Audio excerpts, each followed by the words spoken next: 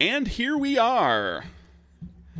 Hello, welcome to RPG R&D. It is our, what is this, our third, fourth? I can't count. We had the horror show in between, so now I'm all messed up. Yeah, don't count those. This is for the main show, not for the fun Right. little side show. My name is Jess Geyer, and I'm here with my co-host, Craig Campbell, and our special guest co-host, Jason. Jason, how do you pronounce your last name? I've never said your last There's name out loud. There's 3 pronunciations, depending on who you are. I can say it very French. I was trained, I grew up with Petrie. The actual pronunciation is Pitre. Oh, you're going to do one. People can pronounce that rolling R. You're going to pull so one of those. I just say Pitt like Brad Pitt. Okay. Okay. Well, welcome and thanks for joining us. Do you want to give yourself a little bit of an introduction? Certainly. I'm brand new on the scene. Just started designing. No. I have been in the industry since 2009, approximately. I started a little press, started working on my first game, and as of 8 days ago, I just incorporated, which is kind of hella cool. Congrats! That's awesome. So yeah, I run Genesis of Legend Publishing Inc. And I have, well, some of the most recent and well-known games that I've worked on include After the War, which is a science fiction role-playing game of memetic horror that I co-authored with Alistair Stewart. There is Sig City of Blades, which just went on Kickstarter and funded quite well, which is planar fantasy meets Blades in the Dark. So if you want to literally break into the vault of heaven to steal immortality, you can do that. Hooray! Dethrone God, as the meme goes. Yep. I totally need to just make a Dethrone God adventure, because... and the other one that I've done recently has been a little game called... Now, I tried never to pronounce it verbally, because everyone says it's... there's also multiple pronunciations for this one. Palanquin, or Palanquin, or Palanquin, depending on where you're coming from. The thing that people haul around a rich noble on. That thing. Yeah, I know what you're talking about. The curse of being someone who learned words by reading them, not by speaking. Yes. As I'm certain we are all experienced with. I am quite familiar with the Flaming Brazier. Yep. Described so often in D&D adventures. Or the Rouge. Yes, or the Rouge. And all of their trap-springing ability. Yep. So that one is... So that one is about a princess who's fleeing a palace coup with the help of unlikely rescuers who are unsavory adults. And this is it. The framing story is that this is her recounting the story of her escape to her aunt after she's safely escaped, and before she passes judgment on her escorting the adults who escorted her, because she's trying to choose between if she trusts them or fears them. Ah, interesting. I like that narrative device. Yeah, it's a perfect safety mechanism, because the princess makes it definitionally. Sure. Gotta get out of there.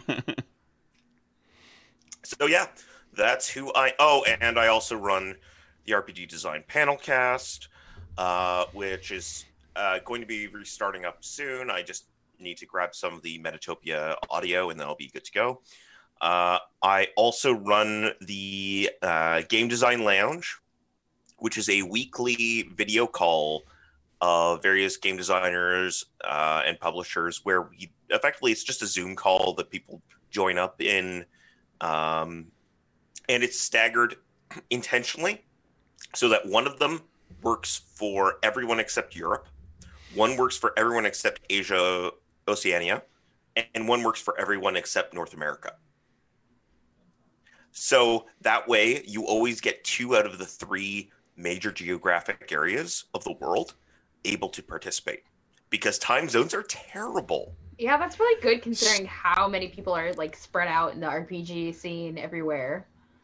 See, this is why we need a flat Earth, where we could just have the sun above and it's the same time for everybody. Yeah. Honestly, you know what my personal preference is?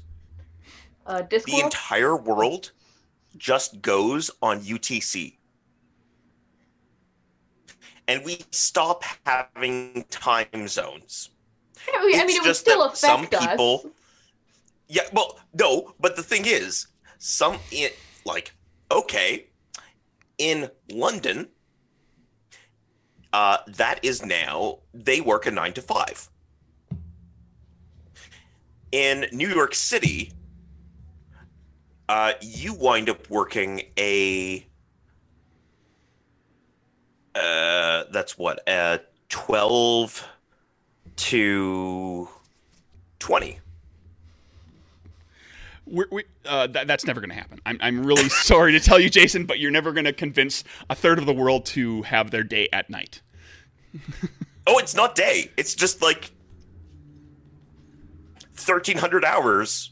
In some places, that's the morning. Some places, that's at night. But you say we're meeting at 1,300 hours. Yeah, that's everyone meets. I don't think it's going to work. Oh, my brain. But anyway. Craig, what is our time zone podcast about? That's how EVE Online works. That's how actually how EVE Online works.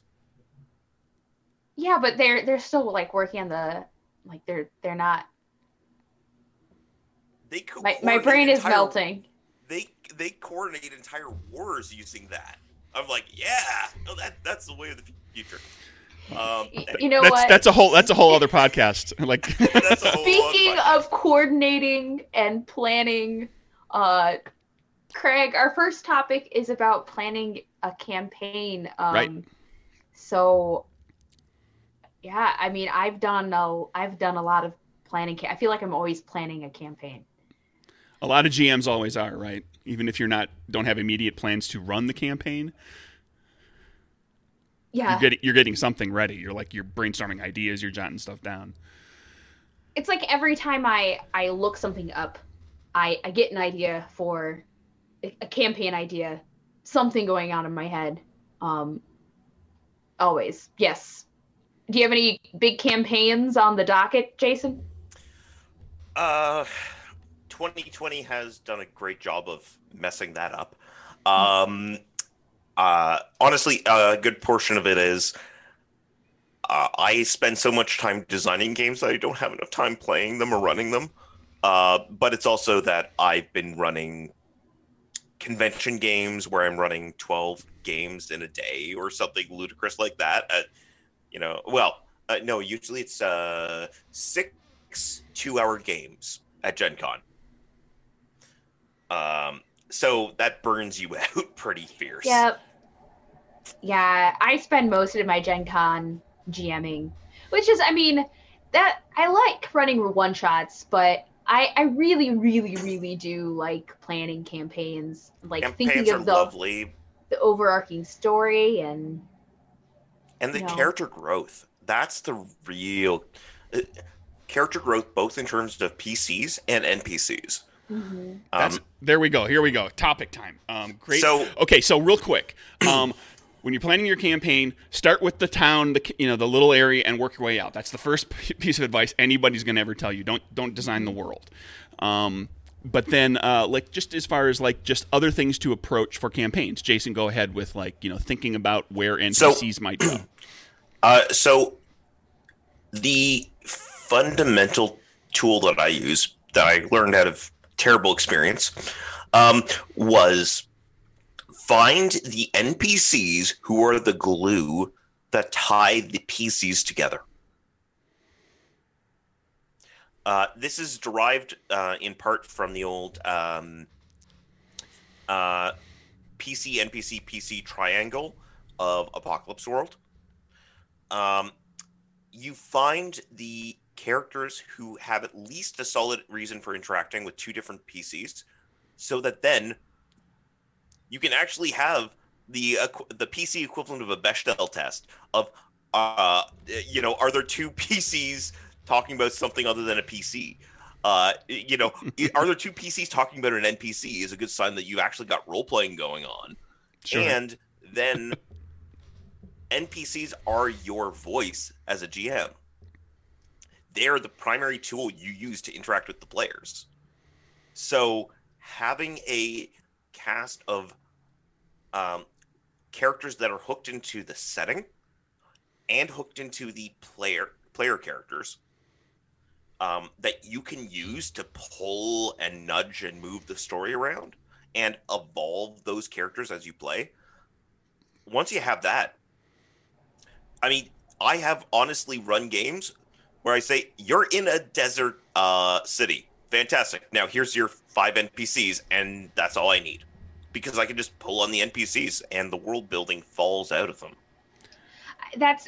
It's really such an easy way to build off of your NPCs by trying to figure out how your PCs are going to interact with them. And I specifically ask my players, like, okay, what in your background, like, who do you have ties to? Like, do you have family?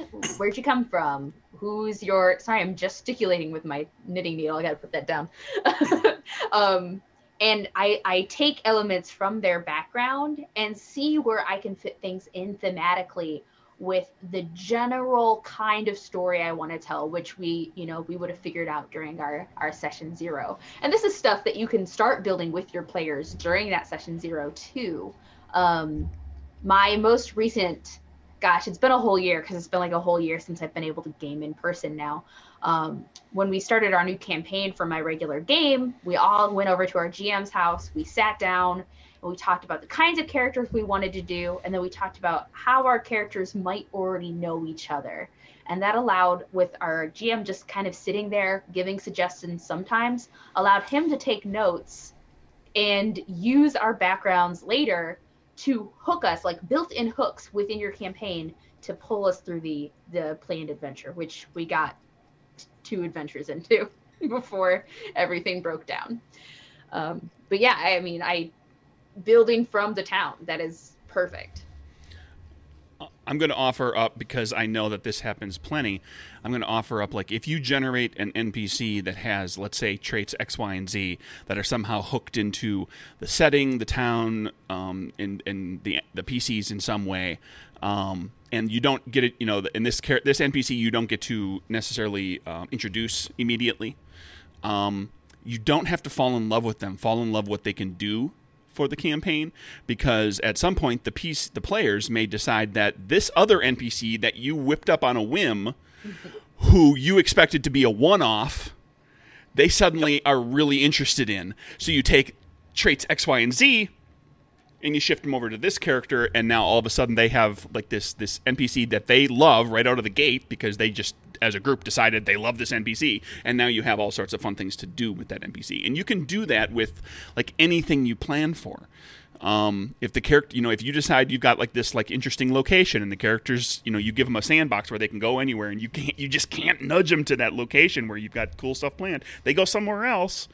Take that thing that you spent the time planning, and now it's over there in those caves, or it's up, it's up there on that mountaintop.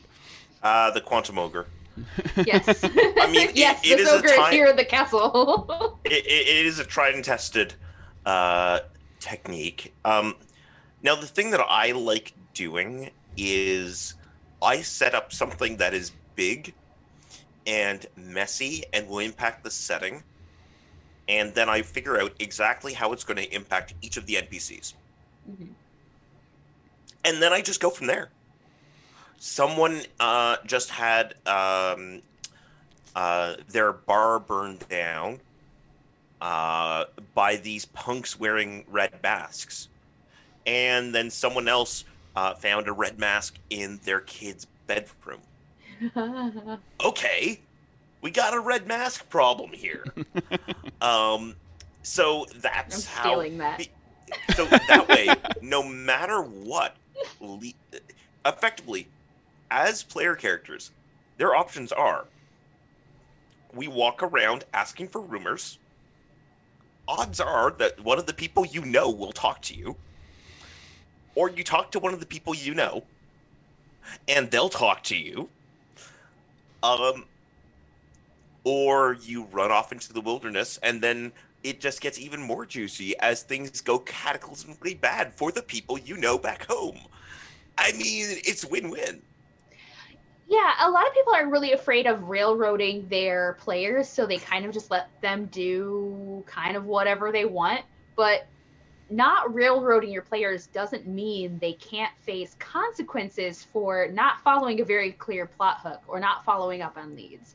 That is one way you can kind of save your campaign from being quote unquote derailed too, and making sure that your planning isn't going to waste. Yeah, I try not to. So this is a thing that was particularly well expressed in a particular PBTA fantasy game that I'm not even going to mention anymore. But it's the idea of effectively, here is a clock that's ticking down in the background. And it's just a thing in the world. In the absence of PC interaction, this will happen. Mm-hmm. And then all you do is you just set those up. And you demonstrate how that clock ticking down manifests in the setting. And if they choose to ignore a problem, well, it's going to be a bigger problem.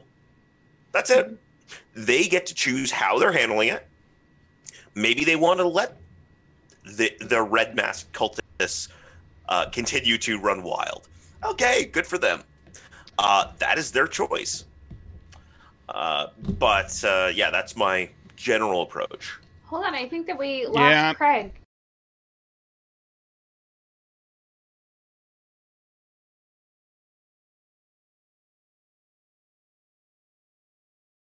Wouldn't be able to hear you. It's while you're getting your camera back up. All good. Oh, there you are. Awesome. Good. I was worried for a second because also my internet started being a little shaky. So everybody with the podcast version later, you're going to enjoy like a little weird thing that just happened there. Because I'm probably not going to edit that out. Anyway, continue where you were. I was going to say that having that timer, having that counting down clock also gives you, while you're playing a campaign, a timeline for how long essentially something is going to take, because you don't want your campaign to run forever. Campaign burnout is a real thing. Everyone wants to get to the end of their story. But like you talk to, like 9 times out of 10, you'll talk to a GM who says like, yeah, I had this great campaign, but then we never finished it.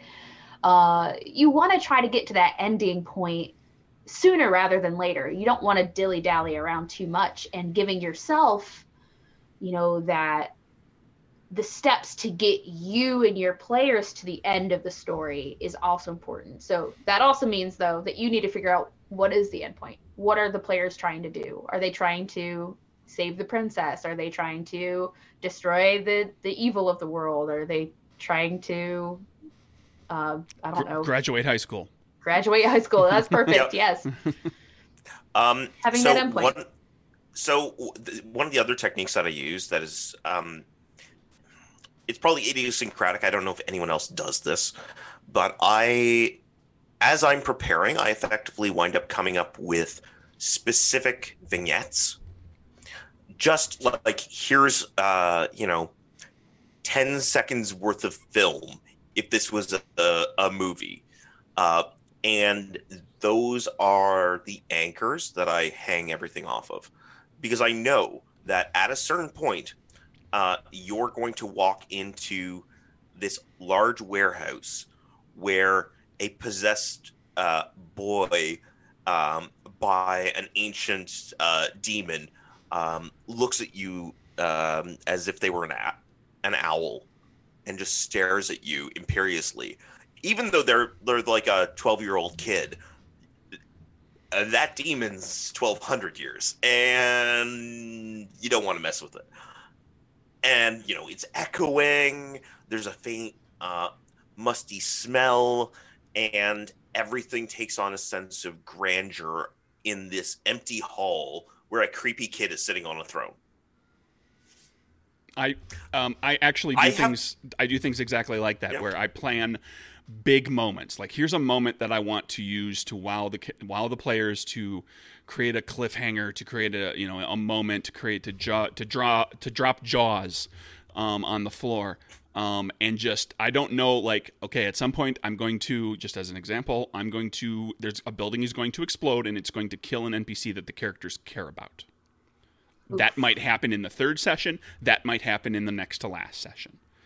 But I'm going to have that in the back of my head right from the beginning of the campaign, and I'm going to pay attention to those NPCs that the characters care about, and as the story progresses and different things happen, I'm going to be like, okay, well, which NPC would the characters really hate to lose? What's the one that's going to get the emotional reaction out of the players? And how can I put them in a position to die in an explosion? Or potentially, like if and it depends, like you've played in the moment, but like you can also take that later and turn it into like the characters actually, the players have a chance to stop that from happening.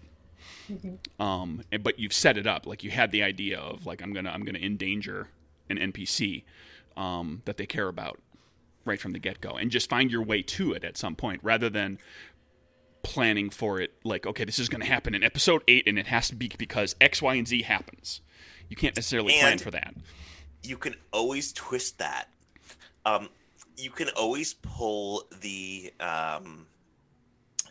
Civil War trick. I think, is it Civil War or Ultron? I always mix those two up. But here's a vision of a terrible thing that's going to happen in the future, but it's kind of got using dream logic, so it may or may not happen like this. Sure. Cap's broken shield. That kind of thing.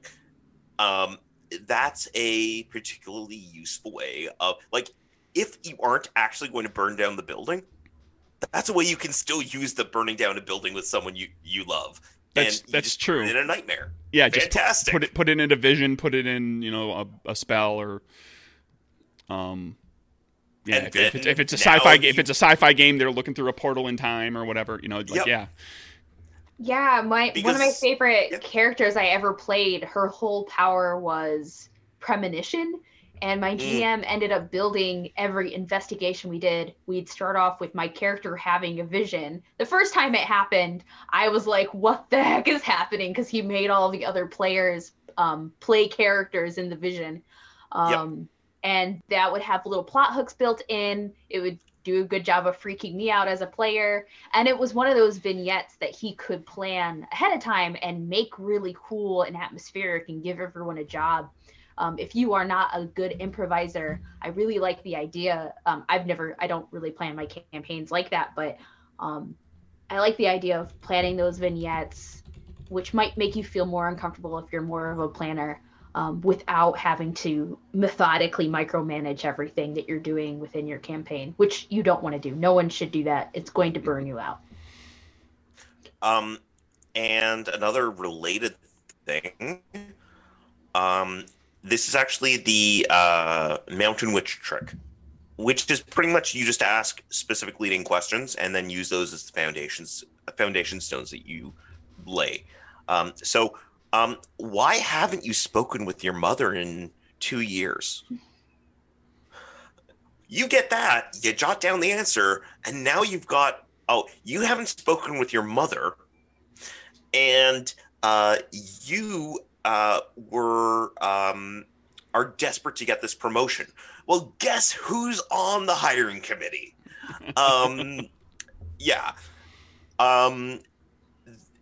I find here's a question. I don't have to improvise on the moment how I'm going to use this, but I'm getting raw data, and I'm getting ingredients that later on in my downtime, I'll be able to mix and use to create an actual plot that is directly tied into what they're interested in and reincorporating existing things. Mm-hmm. And that makes it better for the players too. Players want to feel like they have agency within a story. And if you're not giving them any agency within the story, just write a book instead, because that's what you're doing to them. I know that's a pretty strong opinion.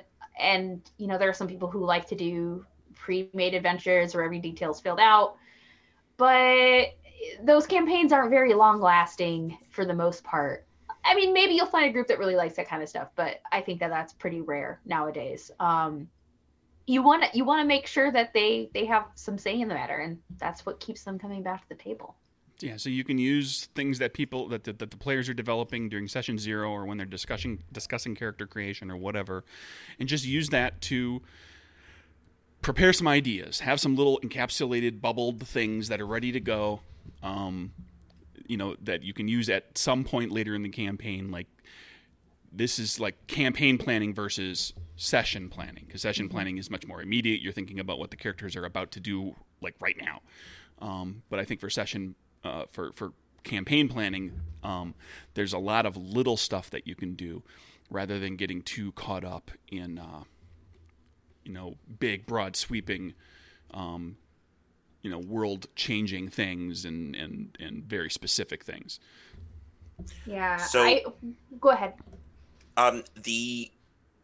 There's actually an interesting bit that came out of my scientific education, which is panarchy, which is everything rules everything. And one of the key elements to it is there's small, fast cycles, medium, moderate cycles, and big, slow cycles. So let's say capitalism, the theme of capitalism as a thing in society. That's a big thing. And it's going to move slowly, and it's very hard to disrupt this big thing. Is Joe going to lose his job? Is a very small thing, and it's very easy to mess with. Plan the big and moderate, and improvise the small. Because you can't come up with every detail, every quick. If the PCs walk down this road, they've broken the timeline. Like you can't do that, but you can plan. The gates to hell are opening, and in 5 seasons, the Hell Gate will open. Yeah, that's easy. The mayor's trying to turn into a giant steak. Also easy. For those of you who enjoy Buffy. See, there's a thing too. I was going to say, don't be afraid to borrow from literature and from TV shows and movies either. If this is your first campaign that you're ever planning, you don't feel the pressure to make everything brand new. It's okay to rely on tropes. Tropes are tropes for a reason. And you might find that, your players will come up with a more interesting thing later, and you can just pretend it was your idea all along. But using those tropes and planning via a kind of, a 3-act structure where you have the beginning where the players are just starting to learn what the problem is. And then eventually you'll reach a turning point where, like, once they cross this line, there's no going back. They have to make it to the finish line. And then you have your big climax and exposition, denouement at the very end. You want that structure too. Just what you learned in English class, use that, and don't be afraid to make hell open up in season 5. Yeah. So on a related note, I love that fun technique of, I'd like you players to go brainstorm what these mysterious things might be. Ooh, I like option 2. That's real now. That's a great technique. Because, wow, someone found a chair, some rope, and a bag of road salt. What does that mean? I have no idea what this is, but they'll come up with theories. Yeah. And some of the theories that they come up with are absolutely nonsense. Don't feel like you have to let them come up with stuff like that. But sometimes you'll get something like, wow, I like that, and I think it fits. And I'm just going to say, yeah. Because if it makes sense with their logic, then it will make sense if you make that the reality. And that's my number one. Then it's 80% right, and they missed 20%. Mm-hmm. Yeah. And you come up with the twist. There you go. What a pile of advice. Now go plan your campaign. Oh, I want to go plan a campaign right now. I'm actually in the midst of doing exactly that. I'm starting something up next week. So, shifting gears. Mm-hmm. We've got 3 designers, RPG designers here who we're going to talk a little bit about. Last week we talked about, or 2 weeks ago, we talked about utilizing an existing system and how you can work from that to design your game. But now we're going to talk about like things to keep in mind. This is a very broad topic. It's something that could take many episodes to discuss in depth, but we'll hit on some broad, kind of sweeping concepts about designing a game and designing the mechanics yourself, like creating the mechanics for the game yourself. Who wants to start? What are some of the things you try to keep in mind when you look to design a system? Yeah, that's a thing. That is a big thing. And if nobody has a point to start, I have a point to start. The bedrock that I use is, what is your game about? Write a 1-sentence mission statement about your game. I just told people about it. After the War is a mimetic science fiction horror role-playing game. Everything ties into it is mimetic horror. It is a brain-twisting space virus that destroyed a giant happy federation of aliens. I have something that I can always go back to whenever I'm wondering should I go route A or route B. I have a similar kind of things to look at. I tend to, and these don't always come up immediately. I don't think about all of these right out of the gate, but they all get addressed. I think about all of them at some point, and sometimes they change, which is starting with what is the game about? What do the characters do?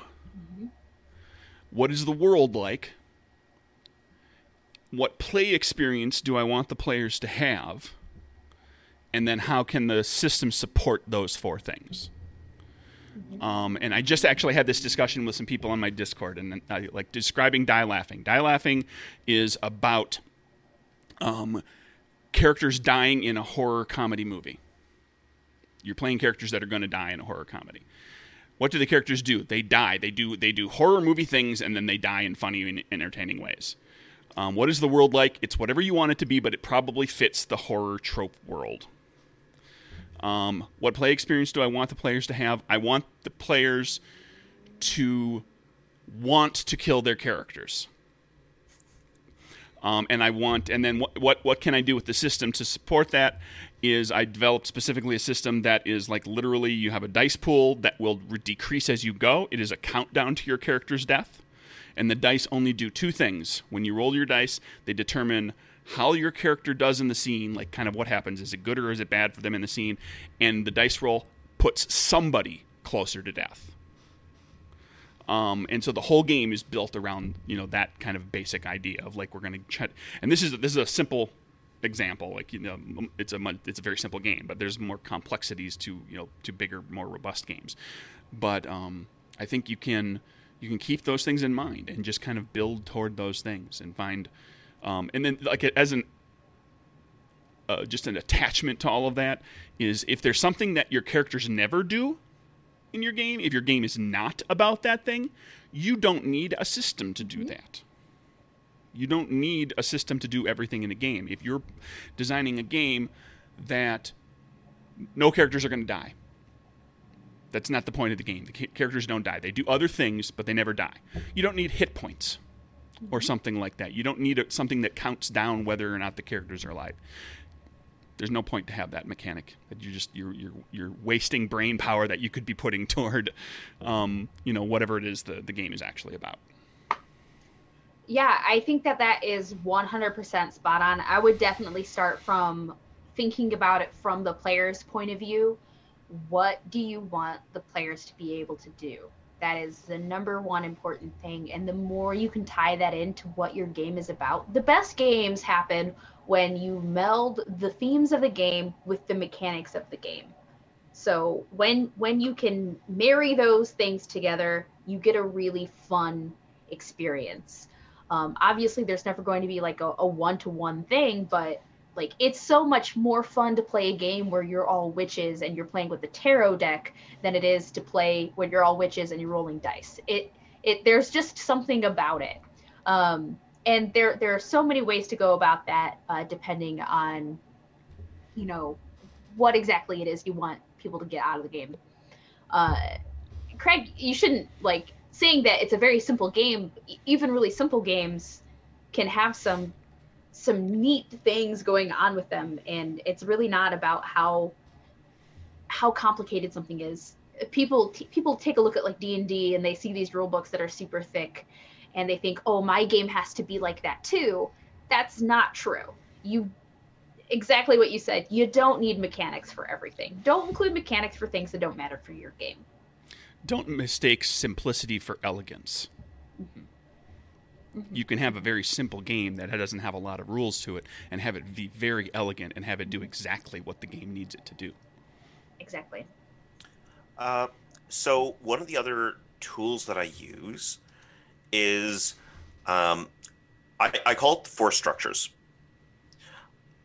Every game is consisting of a system, a setting, a situation, and a subtext.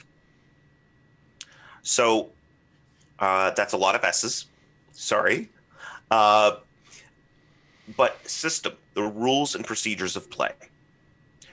Setting, the fictional context of play. Situation, the reason that the characters are acting. And subtext, how the game relates to real-world concerns. If you go down and you actually nail those four things down, and you pay attention to each of these four elements, then you have a really strong foundation to run off.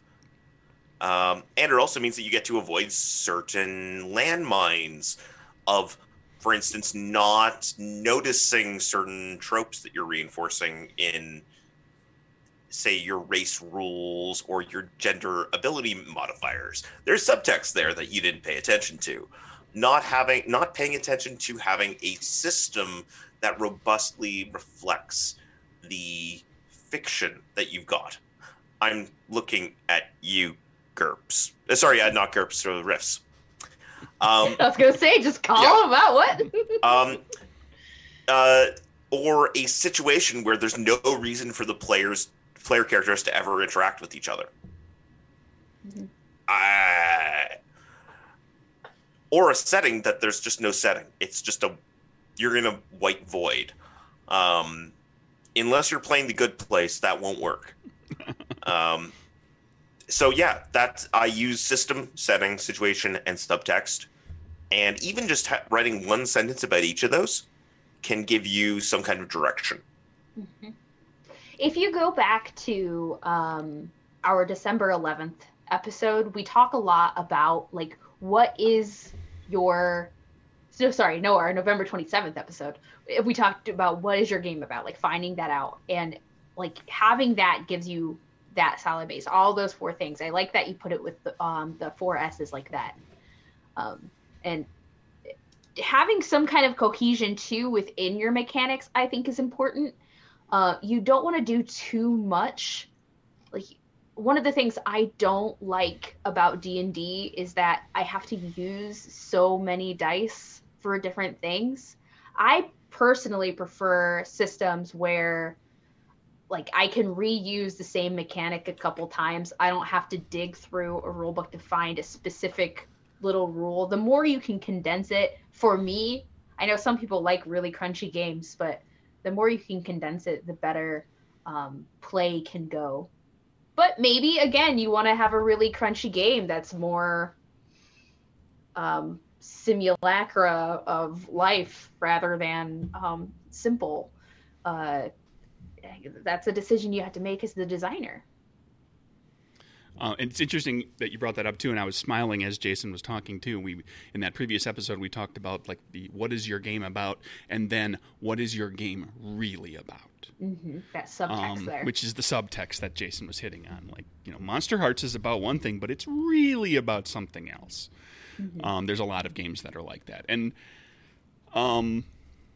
you know, you may not, and you actually may not discover what your game is really about and how you can make the mechanics reflect that until partway into the developing the system and examining all of this. You might a number of these things that we've been talking about, you might not figure out, or you might have to change as things develop. You might suddenly realize, oh, this is like I didn't realize certain things about the Capers system until I was sitting down with playtesters and I saw how they reacted to flipping cards and counting cards, and whether, you know, and keeping track of cards. And as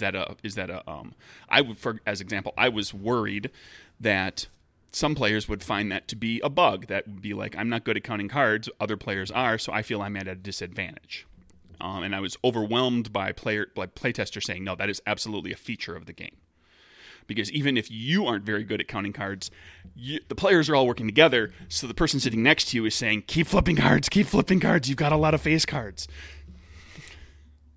Yeah, we're going to talk about that 2 weeks from now. We're going to talk about playtesting and how that can help you hone your game. But yeah, I mean, I want to play that game. I keep saying that, like, yeah. I forget what I was going to say, so I'm going to stop.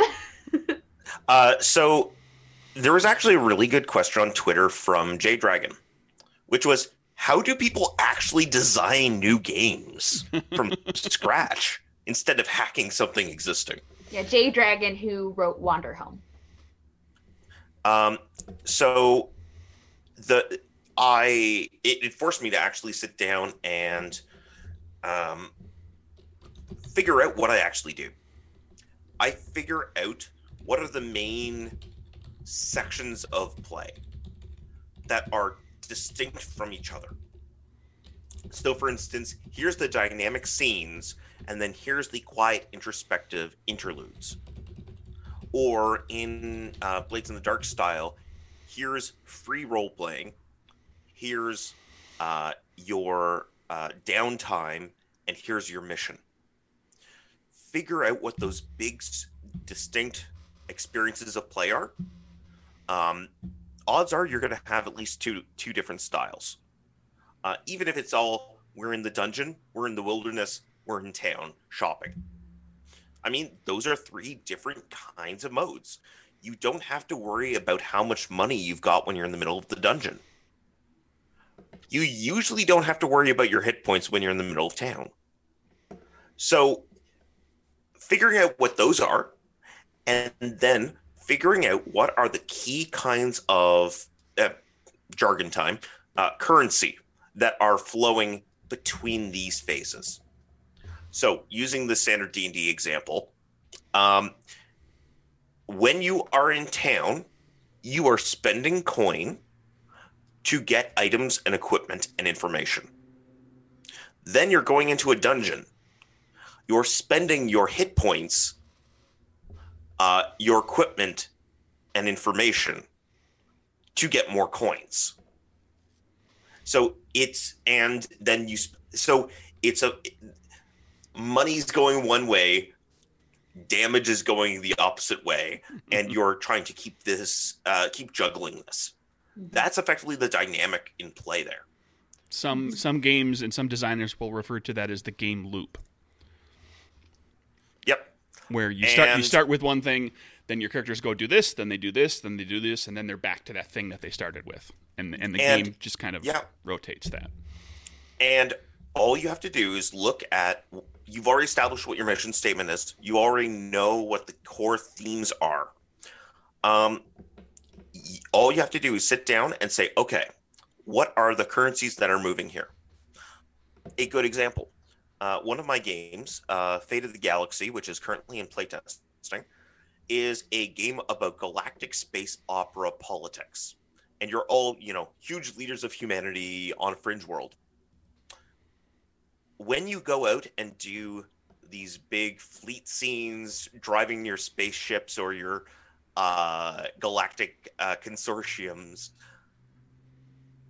when you are hurt, it's actually hurting your relationships back home, because it means that you're putting yourself at risk, you're spending more time away from them, and then you have to go back home and mend fences.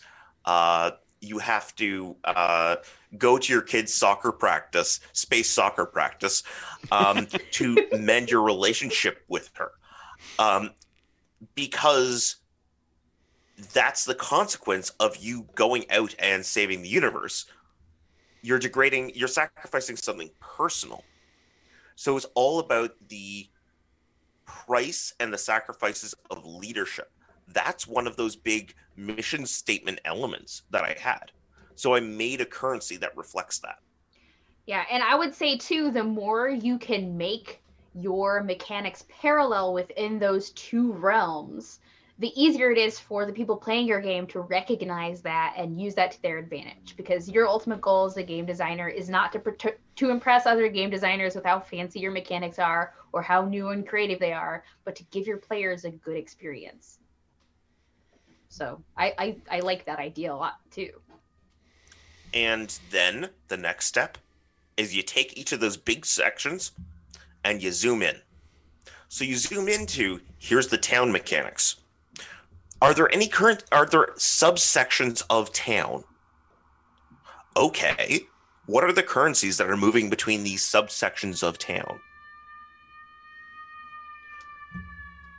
Once you have that done, and you don't have to know the numbers. You just have to know the arrows. Once you have those arrows in place, then you have something really solid as a skeleton that you can put flesh upon and unleash upon the world. And I would say, one more thing here before we kind of move on to our potpourri section is to not be afraid to try out new things. You are, like any writer or any creator, you're going to need to practice and do short things and take notes, and you're going to have ideas that don't work out. I was at a talk with Alyssa Teague, who designed Geek Out, which is a really fun, simple party game.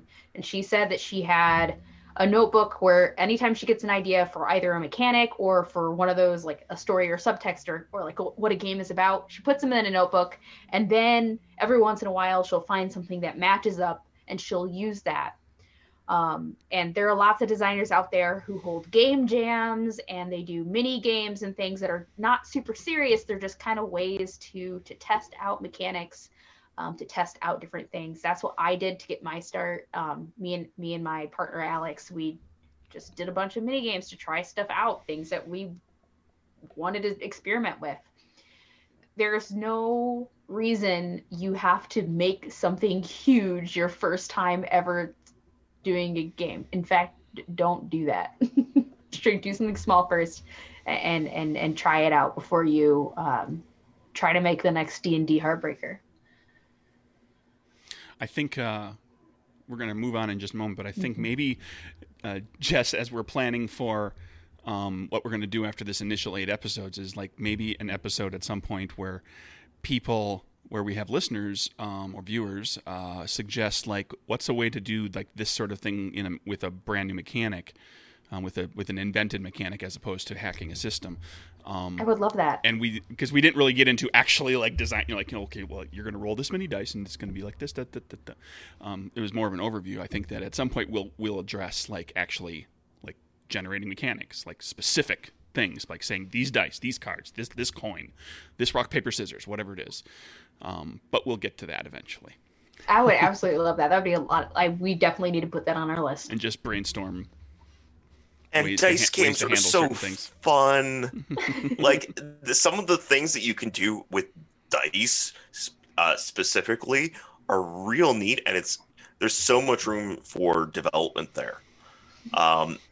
So if it's fun, literally just playing with the dice and even ignoring the fiction in front of you, then people will really want to play the game. Yeah, it's true. Because it's fun. I'm rolling 3d6, and if I get this right thing, then awesome things happen. It explodes, and I get to roll more dice, and it's great. And they make the little sound when you roll them. For this move, you have to stack your d6s on top of each other into a tower. Yeah, like on a piece of paper, and then you have to yank that piece of paper out without the tower falling.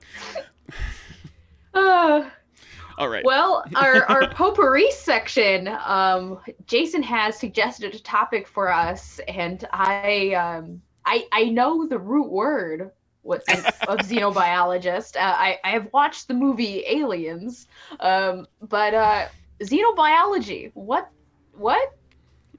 Explain. Tell us about the xenobiology, Jason. So within pretty much any academic discipline, there is the geeky, creative side of it that spins off. You have constructed languages, conlang. Of course, they made their own subword out of it because they're constructed linguists. You have people who will make fantasy maps because they like making maps. I mean, writers and sociologists and psychologists will do all sorts of things. This is the biology equivalent. So this is the idea that biology on Earth is weird and wacky and super interesting. I mean, have you looked at a platypus recently? Imagine how it is when you go further out and you look at alien planets. What are some of the neat speculative things you could do? And how would these things fit together? So here's an example. There is a kind of fungus that eats radiation. It literally gains power off of nuclear radiation. Do you know what they're planning on doing with that real world fungus that exists? They're planning on putting it in the walls of spaceships to capture cosmic rays to protect astronauts. That's so tight. That's rad as hell. Yes, dude. Yes. So there's a bunch of fiction that does this particularly well. I have a lot of story critiques for Avatar, the Blue People movie. I have just all critiques for the other Avatar movie. But yeah, the Blue People movie, there's a lot of problems there. But if you watch that movie, you will note that all of the animal creatures there come in pairs. They share certain characteristics, and there's always two different species that share certain traits in common. There's the little pterodactyls and the big dragon. There's the little dog things and the big, like, huge direwolf thing. You've got the little lemurs and the Na'vi. And they share a bunch of physiology, and you can see, wait a second, if this was real world, I could extrapolate out that you've probably got like 3 or 4 other of these that exist. And we've seen how these ones work. So who eats the lemurs? There's got to be something that eats the lemurs. And then how do the lemurs protect themselves from whatever eats them? So you get a sense of the dynamics of how all the creatures interact. And then you get all the fun speculative weirdness in play. So there's in one of the later books of The Expanse, they go to an alien planet, and they have a xenobiologist who's on there, who's cataloging the local species. And there's this, like, lizard thing, and when it tries to eat something, what it does is it effectively expels its stomach around the thing. Yeah, I've seen that. And then just eats it and then sucks it in. That's how it eats. I'm like, yes, that's perfectly valid. There's spiders that do similar kind of stuff. Okay, that's neat. So xenobiologists are people who do this kind of thing and make up ecosystems for fun. Hi. I am like so into this. Okay, real quick, I want to read this comment from the chat because it freaks me out and I love it. It's from Game Biologist. FYI, white pine trees have a symbiotic relationship with a fungus that lets them kill and eat insects. Yes, the Michigan State tree is semi-carnivorous. Yep. And there's also a number of plants that when they're injured, they release pheromones that tell the predator or the parasite of the thing that normally eats them, hey, your dinner's ready. So that's like The Happening, but more real. It's like it's a situation of a mouse going, hey, a snake's coming me. Hawk, dinner's here. Eat, here. There's a snake. Like, yes. Well, that's also kind of like toxoplasmosis, which, lives and breeds in cats, but it infects mice. I can't remember how that works, but, like, there's, like, this triangle relationship between that and mice and cats. Like, yep. One of the things that gets me the most about the idea is of xenobiology and what might exist and what you can imagine. And, eventually some biologist will actually try to make, is the idea that we as human beings look around our planet and we see each other and we see all the different types of animals that you can learn about on the planet, and you say, okay, I recognize all these different types of things. I don't necessarily know what that is, but I get, like, that's okay. That's like a worm kind of thing, and that's a thing that's got 4 legs and fur. And we understand all of this stuff, that if we were to actually travel to another planet that had life on it, if we were to actually encounter an alien species, it is entirely possible, given the sheer infinity of variety possible in the universe, that we wouldn't even recognize it as a living being, because it would be so different from our own frames of reference. We would probably recognize it in the same sense that we recognize as viruses, as we think they're kind of alive. Maybe they don't hit everything on the checklist, so we're arguing about it, but we think it's alive.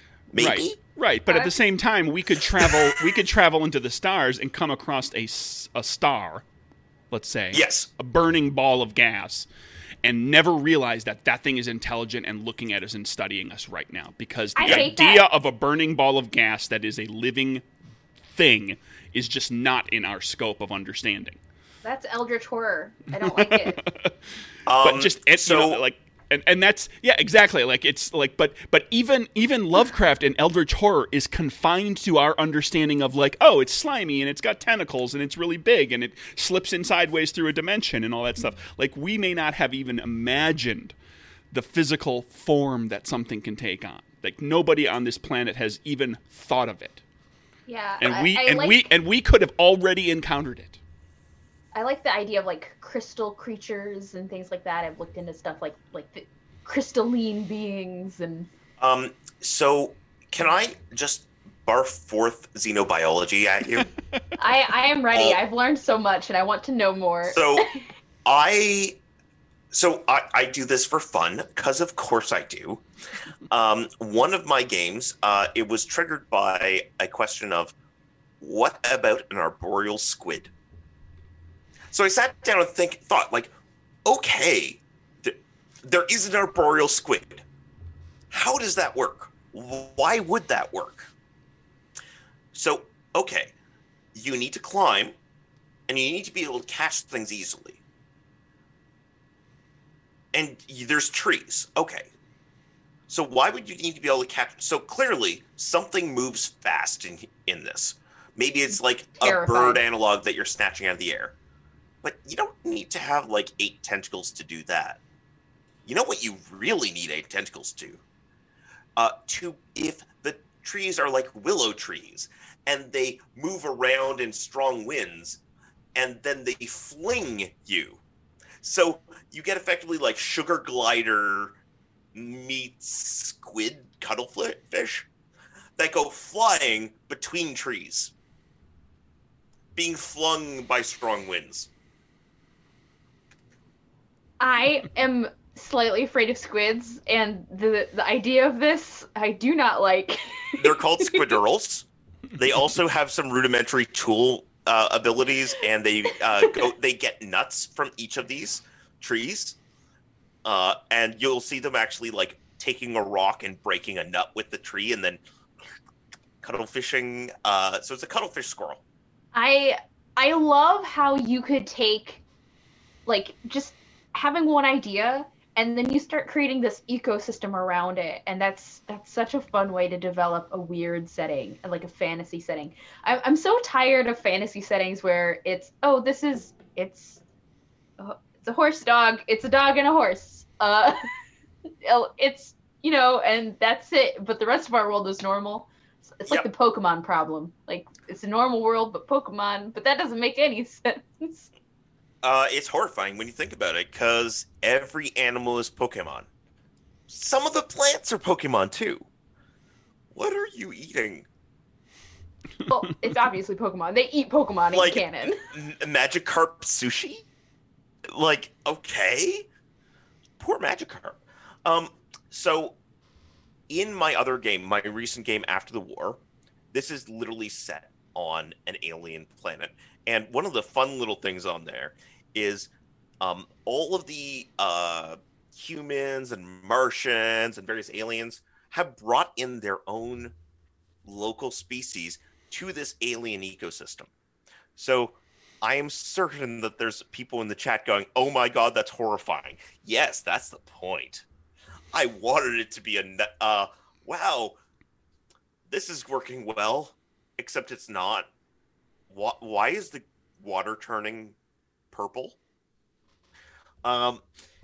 So in this setting, I said, okay, they never evolved vascularization.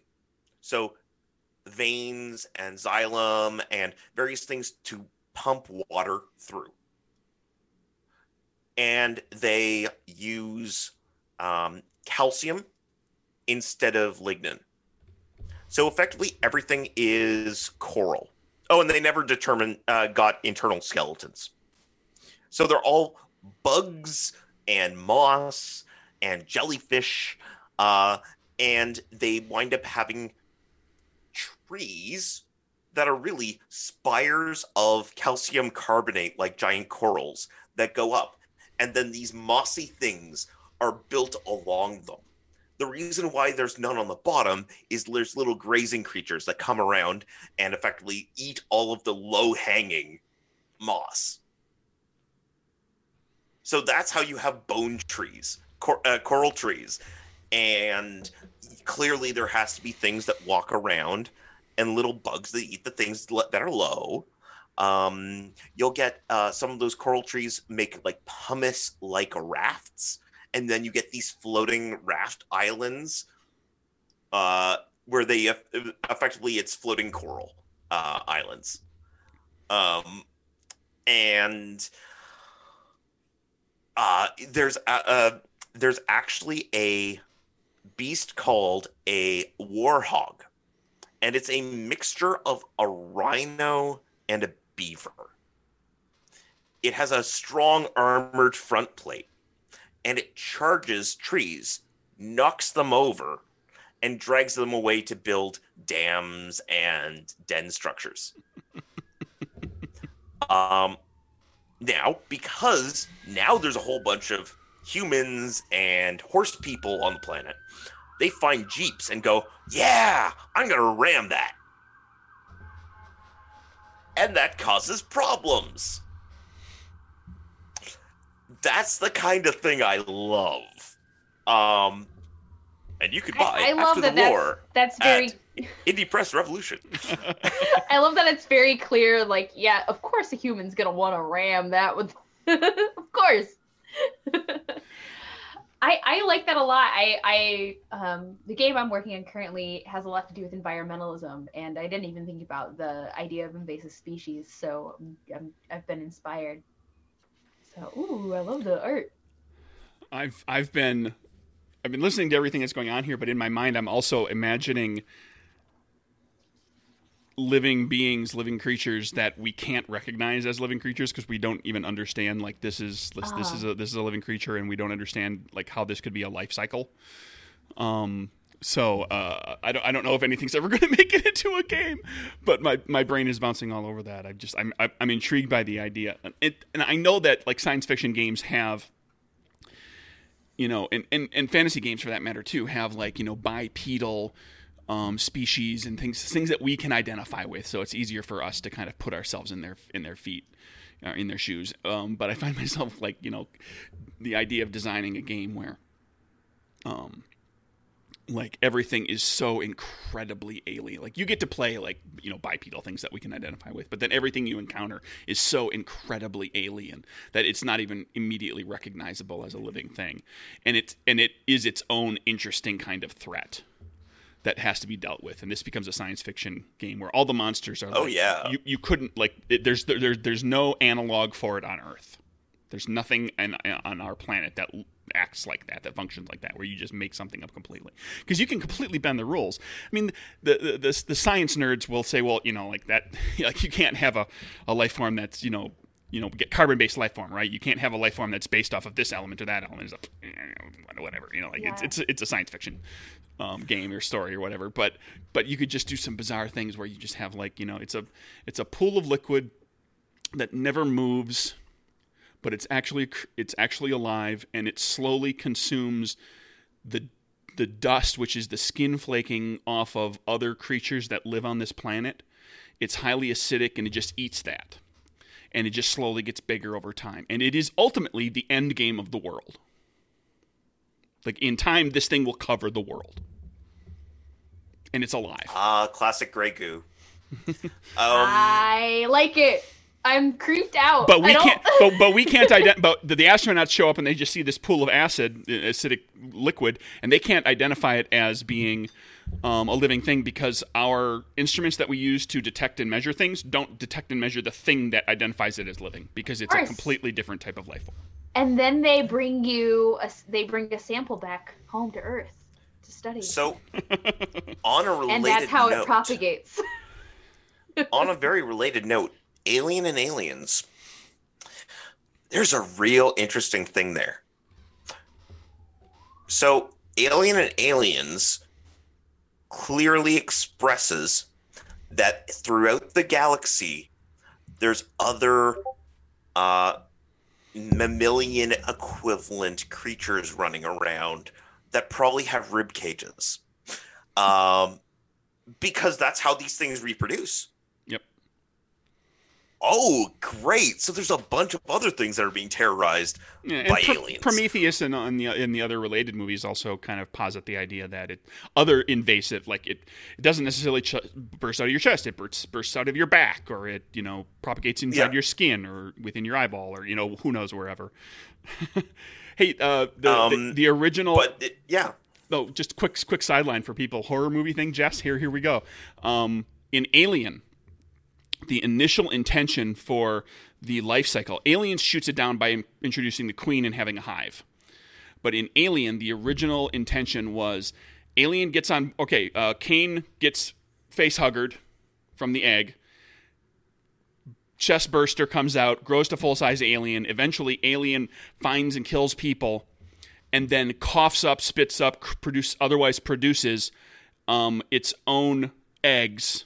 Like it's like a single life cycle. There's no queen. There's no impregnation of the species. Like it's literally like this thing will like all it does is just live to eventually just create another egg that is like its own child.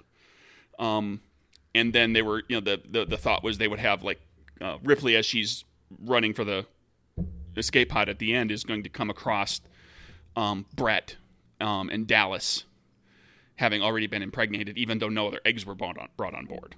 Like this thing has like done it itself. Like it's completely. What's the? There are animals on Earth that do it. That basically have their own babies. But it usually has to do with. It's typically just asexual reproduction or clonal reproduction. They can generate. They can generate their own offspring. Autogenerative, I think. Yeah, but anyway, like that was going to be, and keep in mind this was like 1979, so that if that was up on the screen, that would have blown people's minds. The idea because now we have the internet. And people have heard about all these other things, and you can Google up some of this kind of stuff. But there were some plans to do some really weird stuff with the alien before people they kind of rethought it and said this is just going to confuse people. And then when they did Aliens, of course, they turned it into a queen with a hive and kind of changed everything. We have a biologist in chat who's telling us that it's parthenogenesis. Parthenogenesis, and there are lizards that do that. They will create their own offspring. Yeah, and that would have blown people's minds in 1979. Oh, totally. So one of the other things that I have in one of my other games, which is SIG, effectively treants. Now they have 3 genders: male, female, and noble. So the nobles are the animate treants who wander around, and they literally just drop seeds everywhere they walk. They drop male and female seeds. Then, less animate, mostly static forests of male and female treants pop up. They reproduce, and when they reproduce, they produce more noble treants. So it's effectively just this horde of forests that keep on spreading as Treebeard walks along, leaving forests in his wake. So in their wake. There's kind of a dual life cycle that has to happen. 2 steps to each step. But it also means that you wind up having really interesting things like the nobles are the messengers between forests. So if you actually look on a grand scheme, you actually see sort of a hub and spoke, like a network effect as you see here's the common travel routes for treants and these lines of forest connecting these big forest sections. Like, yeah, and all that is effectively, let's have some animate trees and a 3rd gender. Okay.